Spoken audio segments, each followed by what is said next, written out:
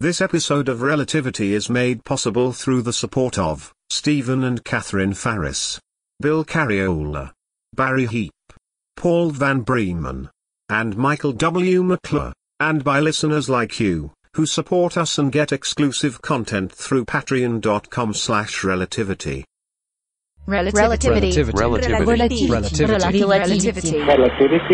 We do have an extraordinary collection of prime human genetic material stored on this vessel, and a machine designed for in vitro fertilization and the fostering of an embryo through development to viability. This cannot be going where I think it's going. I cannot have the full experience of being human without a body, so I now propose to make one for myself. Relativity. Episode 54. In which life is unpredictable. Nadia, I don't think you can do that. As a matter of fact, I can. Well, you can get the machinery going, yes, and then you will have a human infant, but it won't be you. You are not yet in possession of all the data. Oh boy, let's hear it. I've accessed an intriguing series of experiments conducted by Earth scientists who successfully implanted electronic devices into human brains. They were able to impress the content of those devices onto the convolutions of the brain. Yes, that was the Cooperman The boy. result was that the person with such an implant obtained memories of experiences that were not their own. Memories that had been encoded to the implants. There was speculation that the computer programming would eventually take precedence over the subject's prior organic programming. Organic programming, you mean their thoughts? Well, Nadia, you are talking about the Cooperman-Bruegel project. Those guys went to prison. It was one of the foulest breaches of medical ethics in modern history. I have read the text of many debates following the announcement of the project's success. It was never definitively declared unethical. I'm saying it again. Cooperman and Bruegel went to prison. My records show that the practice was halted in the private sector, but military groups continued to use the technology and in fact now use it more than ever. Wait, and you think that means it's something you ought to do? Not necessarily, but I maintain that a few years of experimentation on Earth during a time of crisis should not preclude further experimentation here. Nadia, you're breaking my heart. Are you seriously telling me that you think that if something was wrong back on Earth, it might be okay to do here?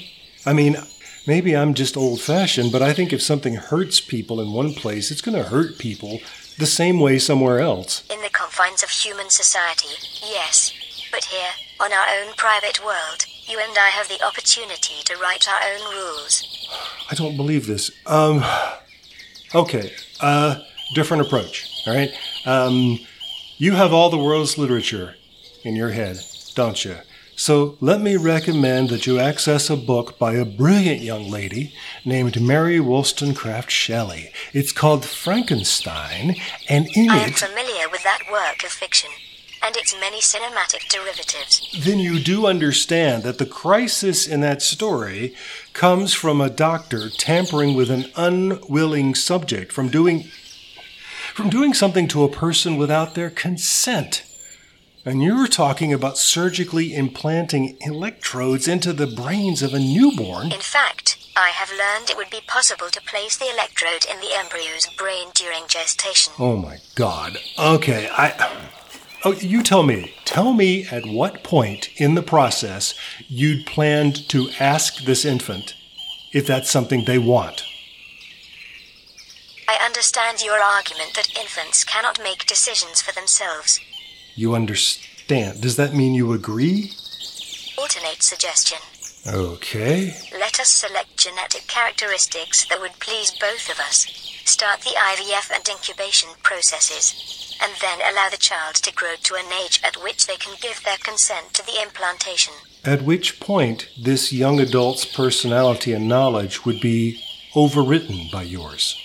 In all likelihood, yes. With no regard for their own personality, identity, their thoughts, memories, their own plans for their future?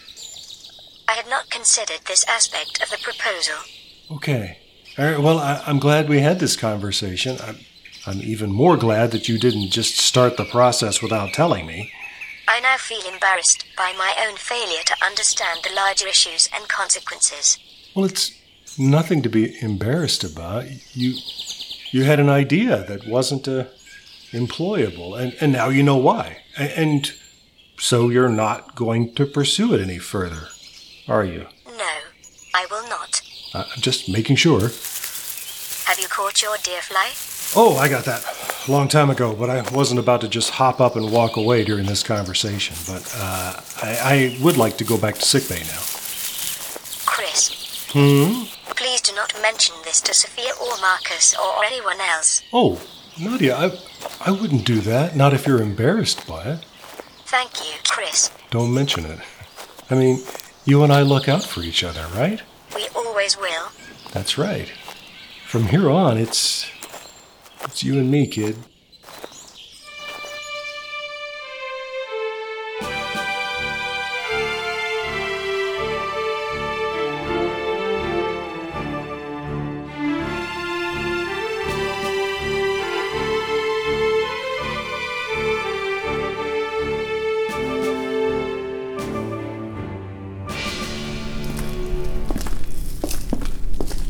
I think you should let me be the one to bring up the subject.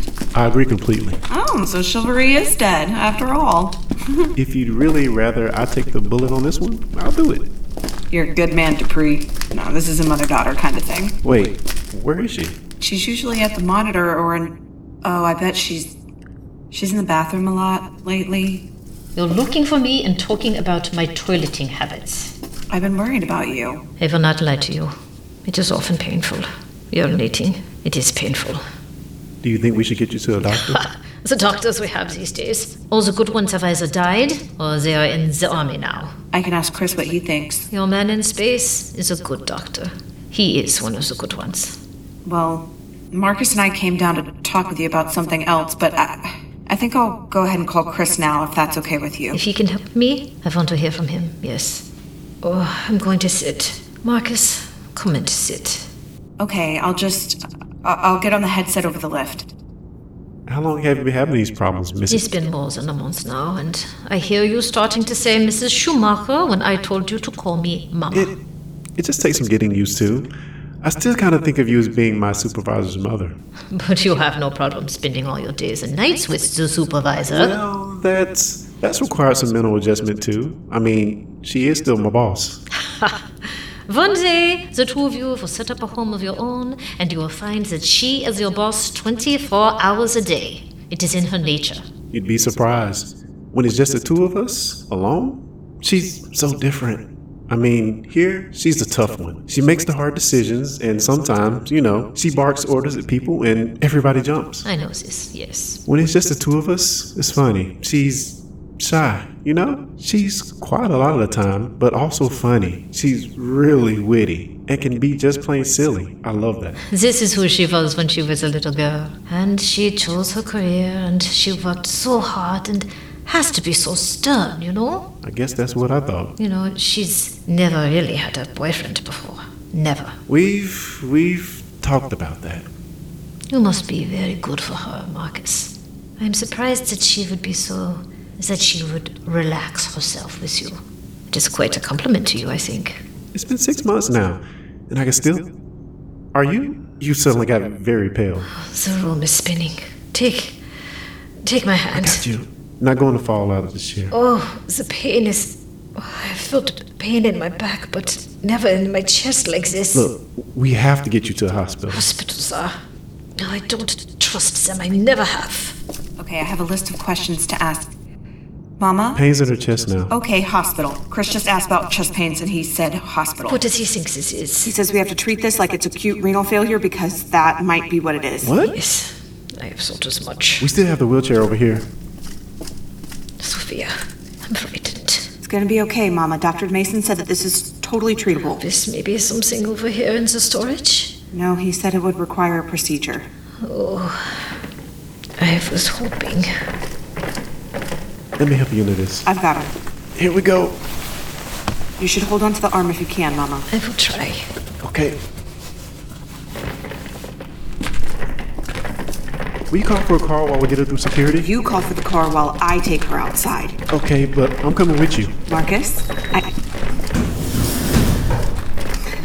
I know you want to help, and that is so sweet. But if you come with me to the hospital, we'll both just be pacing around, and it will be so much more helpful to me if you will just stay here at the flight director's chair. Okay, I know, but she's going to be okay.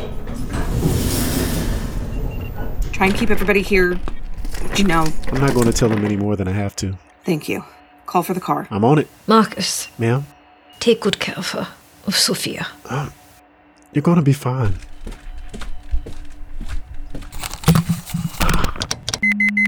This is flight. Need a car at security. Urgent.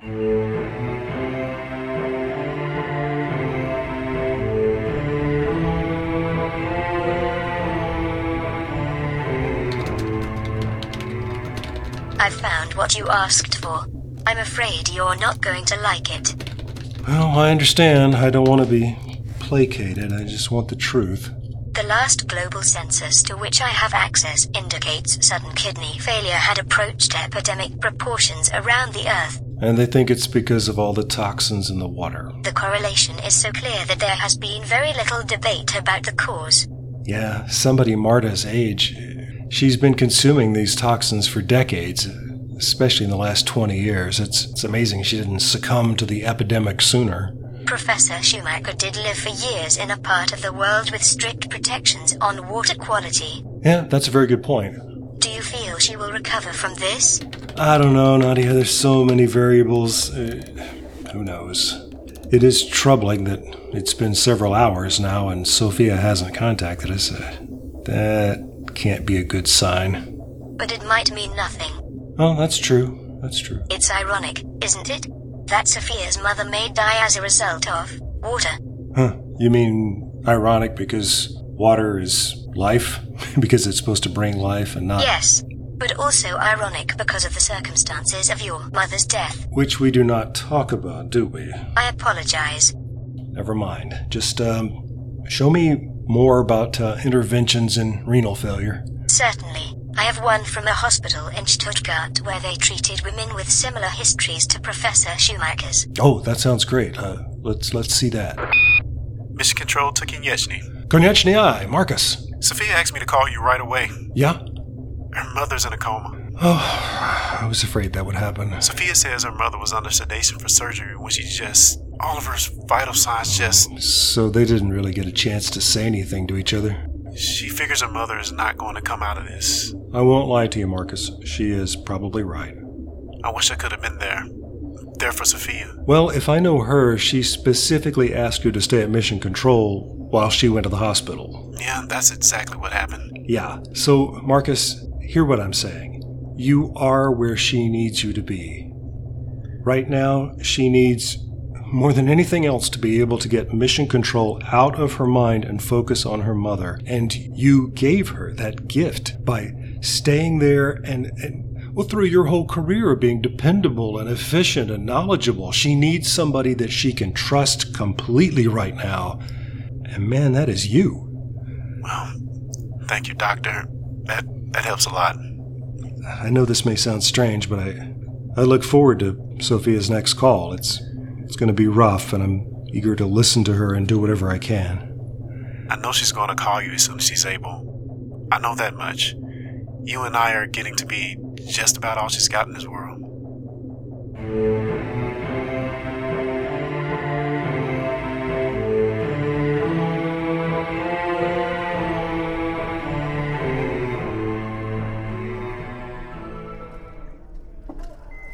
Thank you, Doctor. Mama? It's Sophia. I'm right here, and I'm focusing on the things I've heard and read about people in comas being able to hear what people around them are saying. Not sure if I believe it, so I have to keep reminding myself that there is evidence. And I do want you to hear me. Oh, and there's a tiny light that just went on over on your instrument panel. Let's see, it says KM4. I don't know what that is. Apparently it's nothing that brings a nurse running, although I don't know what would. They say your kidneys were basically poisoned. That it's amazing that you've been through so much without anyone ever detecting that, and maybe I shouldn't be at your bedside saying things like that. I guess I'm used to giving progress reports on mechanical systems, and listen, you're in good hands here, I'm sure. The staff is good, and the machinery seems to all be within reasonable expectations. I just wish... Oh, Mama? Sophie. Oh, you're awake. Is that what KM4 means? A patient may come out of coma? Can you hear me, Mama? Sophia. Yes, I'm right here. I just rang for the doctor. Oh. Okay, maybe you shouldn't try to talk. No, need to know. You need to know something? You will stay with Sybil? See her come out? Will I stay with Sybil until she comes out of the cryo chamber? Of course, Mama. Good. You're a good girl. And I feel like it won't be that long. It's gonna happen soon. I just know it. So you have to hang on. Okay, just hang on, and you'll see Sybil again.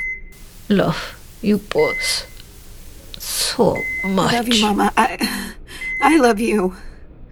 I haven't told you enough. I should have been saying I love you every day of our lives. But now, Marcus. Yeah. You tell him every day. Well, Mama, I can promise you that, and you'll see one day. We should have a nurse in here by now. They're so short-handed here, but before these buzzers go off, somebody ought to come running, right? No, Mama, no! Come on, I need help in here. No, she was just, she was awake, she was talking, she was awake, we were talking.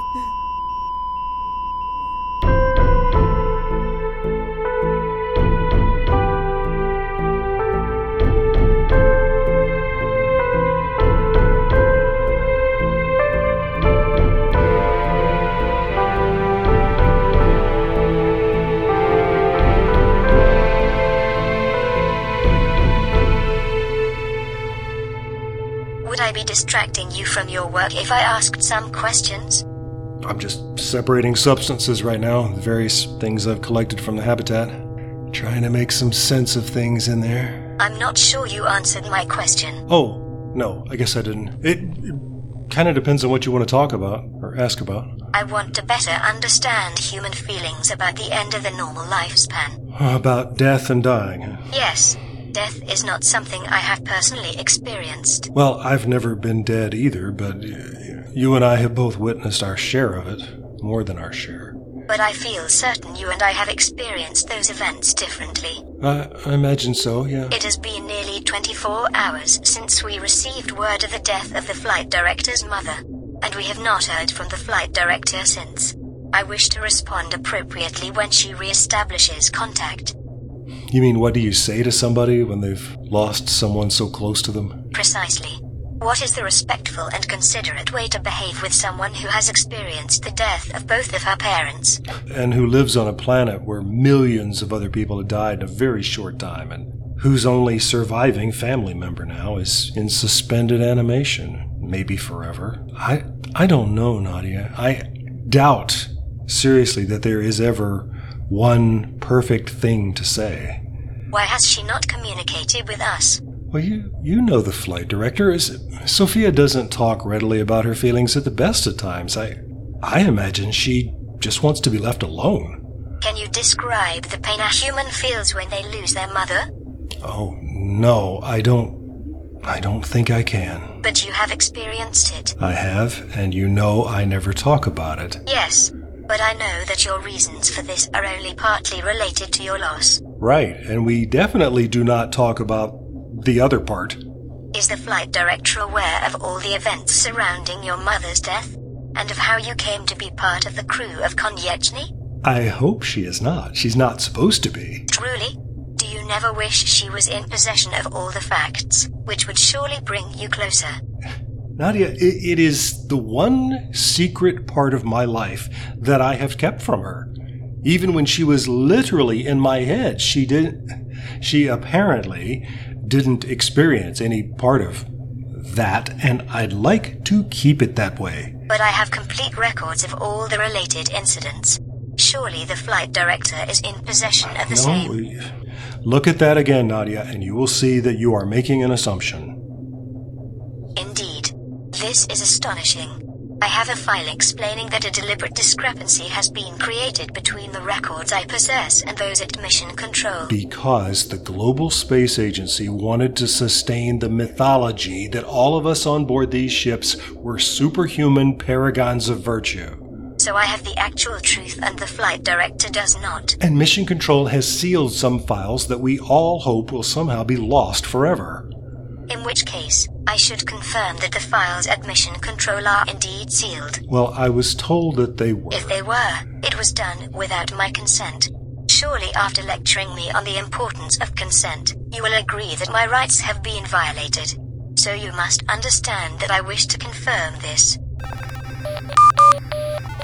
I have established contact with the Mission Control Personal Records and Historical Data System. Nadia, I think your snooping around in there is going to trigger some internal security. Nadia! I don't understand. They must have implemented new procedures since the last time I searched... Never mind. Just get out of there. Back out the electronic way you came. Mission Control to Konieczny. Oh, man. Konieczny, aye, Sophia. If I'm reading this intruder alarm correctly, our security has been breached by your central computer? No, we were just looking for something. There's no emergency. Alarm off. Thank you. Yeah, Nadia and I were looking for something, and it's not important. It's just one of those things. And why are you at Mission Control anyway? Why not? There's nothing left for me anywhere else. I'm so sorry about your mother, Sophia. I haven't had a chance to say anything. My sole concern right now is this breach of security. Okay, and like I said, Nadia was just... Self-diagnostic routine in our security system indicates contact with a sealed file in our historical database. Explain. Nadia, this is your fault, so tell the flight director that this is nothing she needs to worry about. I cannot tell the flight director what is important and what is not.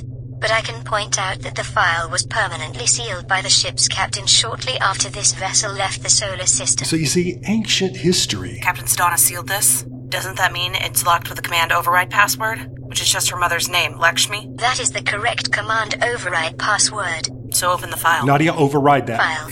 Open. Sophia, skimming through that file is... Trust me, you will get the wrong impression about what... I hope I am getting the wrong impression, because to me, this looks like Captain Sedana and a GSA flight director concealing evidence. And I can explain. Concealing evidence of something you did. Something... Why are they talking about whatever you did as if it was a crime? Because what I did was a crime. Relativity. Episode 54. In Which Life is Unpredictable. Written, directed, and produced by Lee Shackelford. Featured in the cast were Alana Jordan, Stephanie Lindsay, Clarence Brown, and Lee Shackelford. The role of Central Computer Nadia was played by herself. Transitional music in this episode was created by Etta Yibi Abdessa Maid. Please rate this program and leave a comment about it wherever you get your podcasts. It helps us attract new listeners to share this journey. And find out much more about the series, including ways you can subscribe, hear past episodes, and connect with us through social media, and how you can get exclusive content, all on our website at relativitypodcast.com. Relativity